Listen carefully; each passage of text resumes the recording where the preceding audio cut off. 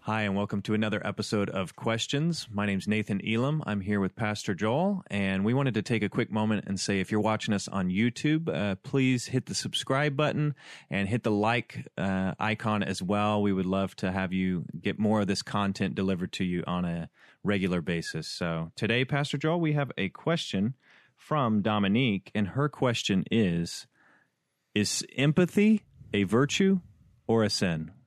What do you think? That's a good one, Dominique. Thank you for asking. There's been some debate about this recently. I think it's a really good question. So I'll go ahead and show my hand up front. I think that empathy is a sin.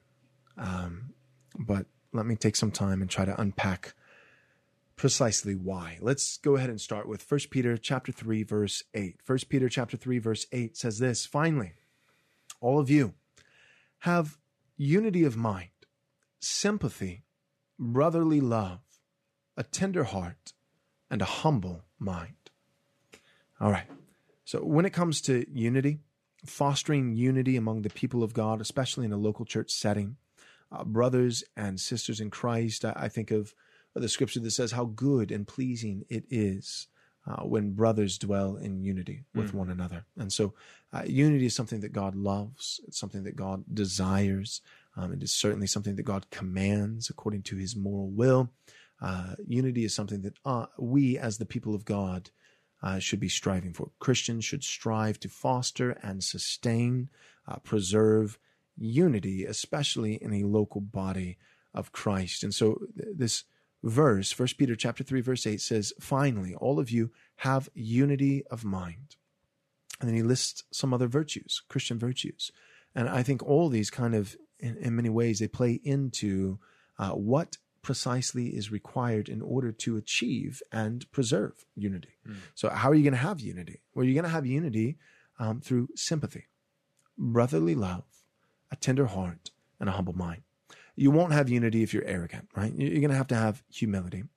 And you're not going to have unity if you're cold toward one another. There needs to be that warmness, that warm, affectionate, tender-heartedness, brotherly love. But you're also going to have sympathy. Now, the word sympathy, it's all it is it's compassion. It's compassion. It is to look at someone else and seek to understand.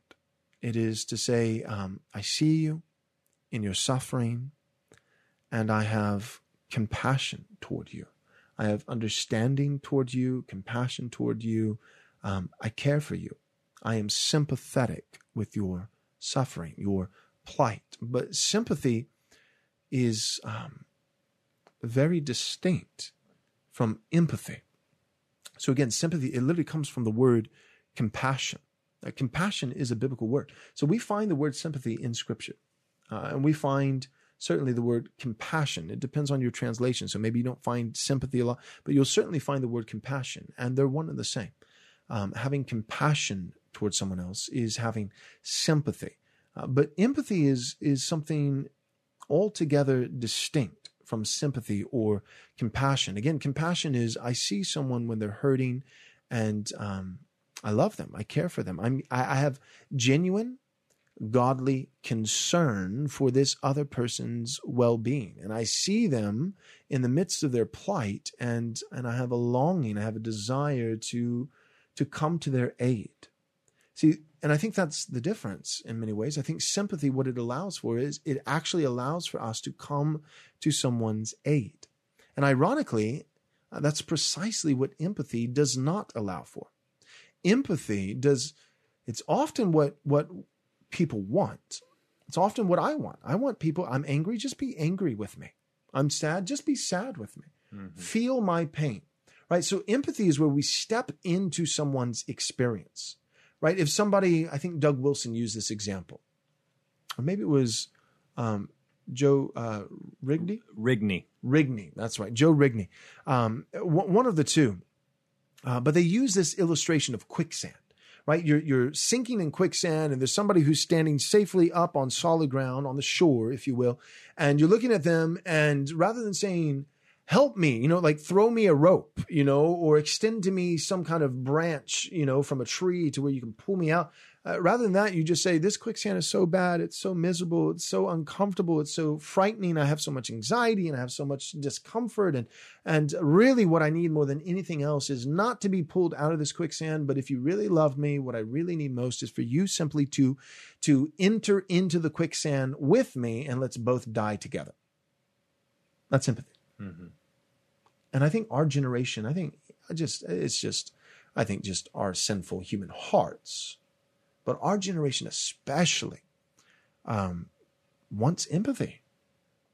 Because here's the thing, we don't really want help. I think of Jesus, John chapter 5, the man at the pool of Bethesda, where he asks this question, and you just almost feel like, does that question even need to be asked? It just seems like almost insulting, right? It's a no-brainer. And he says, do you want to be made well? Mm-hmm. And the reality is Jesus, as God, knows that that's a question that is worth asking. It's a question that must be asked, because there's a lot of people that the answer to that question, do you want to be made well? Their answer is a resounding no. Mm-hmm. They don't want to be made well. They don't want to be better. They're angry and they like it. They want to just stay angry, right? They're pitying themselves.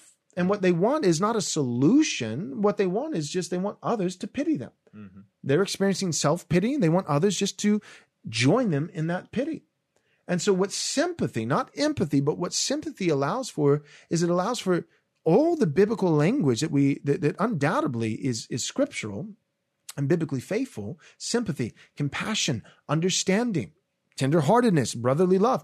It allows for all of that understanding, but from the position of being able to help, right? I think of another example would be we're talking about the ministry of restoration, restoring someone who is caught in a transgression. Mm-hmm. It says, you who are spiritual should restore him, that is the man, the one who is caught in some kind of sin, some kind of transgression. It says you should restore him with a spirit of gentleness, right? So not just beating him up, not kicking him when he's down, not overly condemning him, but a spirit of gentleness. But then it says, but also with not just gentleness, but carefulness. Say, keeping watch on yourselves, lest you too fall into that sin, lest you too fall. And so even when we're restoring someone else, right, that's really what empathy and sympathy, that's what we're talking about. We're talking about someone who they're caught in some kind of sin that they themselves have committed, or perhaps they've been sinned against. Maybe they're truly a victim. Victims do exist. There is such a thing as genuine victimhood. Certainly we can claim victim status in a way that's not accurate, but there are times where people are victimized. That does occur. We live in a fallen world. So you have committed a sin, or you have been sinned against, either way, by your own sin or someone else's, and usually it's a combination of the two. You find yourself in a sinking pit of quicksand. And someone needs to restore you. Not just feel your pain. That might be what you want. It's not what you need. Have you noticed that? What we want, what we need are not always the same. Certainly. Right? My 2-year-old daughter, what she wants is French fries, and ice cream for every meal. But if I give her what she wants, I'm not loving her. I'm hating my child. And so too, there are so many people in our culture today, and sadly, even in the church today, because the church has really signed on a lot of the godless philosophies and ideologies and culture that surrounds us. And so not only in the culture, but even in the church, that we got a lot of 2-year-olds right now. Ice cream, pity, empathy. And I think a lot of it, man, you want to talk about a verse that's taken out of context and misapplied almost at an all-time high? Well, let's just go there. Romans chapter 12. This would be the verse. My goodness, if I had $1 for every time I hear this verse quoted and applied improperly to the detriment, sadly, to the detriment of someone, I'd be a very rich man. This is Romans chapter 12, verse 15. Romans 12, verse 15. It says this: rejoice with those who rejoice, and here we are, mourn with those who mourn. Mm-hmm. The obvious implication of that verse, as we're seeking to properly exegete it, is rejoice with those who rejoice righteously, and weep or mourn with those who mourn righteously.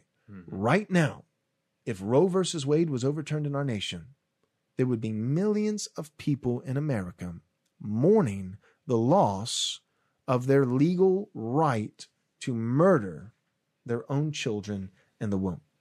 So as Christians, do we mourn with them? That's insane. That is insane. Of course we don't. But see, that's what empathy does. Empathy basically says no cross-examination, no clarifications, no questions. This is how I feel immediately. I demand immediately that you join me. Get in the quicksand. And I think that's what we have going on in our world right now at a mass scale. And it's been masqueraded as a Christian virtue, but it's not. It's not. What the Christian is called to do, and I think you can do it gently, right? Restore the one who is caught in a transgression with a spirit of gentleness, but, right? So they're not mutually exclusive. It's not, if you're going to be gentle, then you have to be careless and just jump in the quicksand. Or if you're going to be careful and keep watch on yourself so you too don't fall into the same sin, well, there goes gentleness. No, the Bible advocates for both. The Bible tells me that I can be gentle and careful at the same time. I can be gentle towards the individual who is hurting, and I can also not give in to the sin of empathy by asking some questions. But see, critical theory and all the things that we have in our world today, in our culture today, what they say is just listen and believe. Listen, right? Hey, stop talking. Stop talking. Just listen to those minority groups, or listen to this person, listen to that person. Find a victim and listen and believe. You mean listen and cross-examine, make sure their story is actually truthful, and then believe? No. Just listen and believe.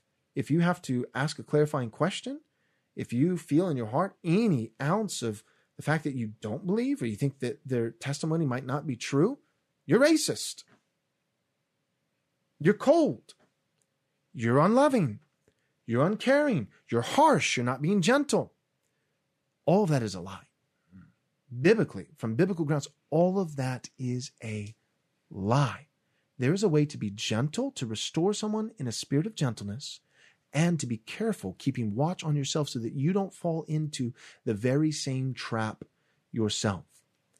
When someone talks to us, when they share with us how they're hurting, we need to be gentle, seek to be understanding, but also firmly have both feet firmly planted on the solid ground of truth. It does that individual no good for us to leave the banks of truth in order to climb into the self-pity of quicksand, because at that point we're not helping, we're hurting. We're not helping. Now we've just determined that we're going to slowly drown with them. And the person might feel like that's help, right? They might say to other people, man, this person has really helped me. But have they? Or have they just become your companion in this slow death? That's not help. And so empathy just jumps in the quicksand. It's just feel what I feel, mourn with me when I mourn, rejoice with me when I rejoice, no questions asked, no cross-examination. If you even say, well, I just want to make sure I'm doing this truthfully, well, then you're putting truth above love. See, that's what empathy does. That's what our culture does. It pits love against truth rather than saying, let's give the truth in love, right? That's what the Bible says, truth in love. But what we do is we say truth and love are mutually exclusive entities, and you have to pick. Right? Or gentleness and carefulness are mutually exclusive entities, and you have to choose between the two. No, that is a false, unbiblical dichotomy, and I reject it outright. So the Bible affirms sympathy. That is, it comes from the root word compassion. It is understanding, love, brotherly love, tenderheartedness. It cares. but it doesn't care for the person at the expense of caring for God and God's truth. And because, not despite, but precisely because it cares for the person, it desires not just to hurt with them, but to actually help them. And we cannot help people if we get entangled in the very thing that they're entangled in. We must preserve and sustain that position of stability by keeping one hand over here on the branch of the tree and our 2 feet firmly planted on the solid bank of truth, as we then extend that rope or that branch or that pole or whatever it is in this illustration to the person in the quicksand and help to pull them out. Our world wants empathy. Our Bible says to give sympathy. That would be my answer. All right, great. Thank you, Pastor Joel. Well, we hope that you can all apply this in your lives as you move forward this week and into the future. And once again, if you're watching us on YouTube, please hit that subscribe button. If you're on Facebook, give it a like. If you're on all our other platforms, we would love to hear from you. And so feel free and email us or write a comment. We'd love to answer your questions in the future. So thanks so much for tuning in to Questions. As a special thank you for your gift of any amount, we'll be happy to send you a free digital book from our store. To access this offer, visit rightresponseministries.com/offer. We highly recommend Pastor Joel's book, Am I Truly Saved? If you or someone you know has wrestled with doubts about the love of God, this would be a great resource. As a reminder, to get this offer, go to rightresponseministries.com/offer. And thank you for your generous support.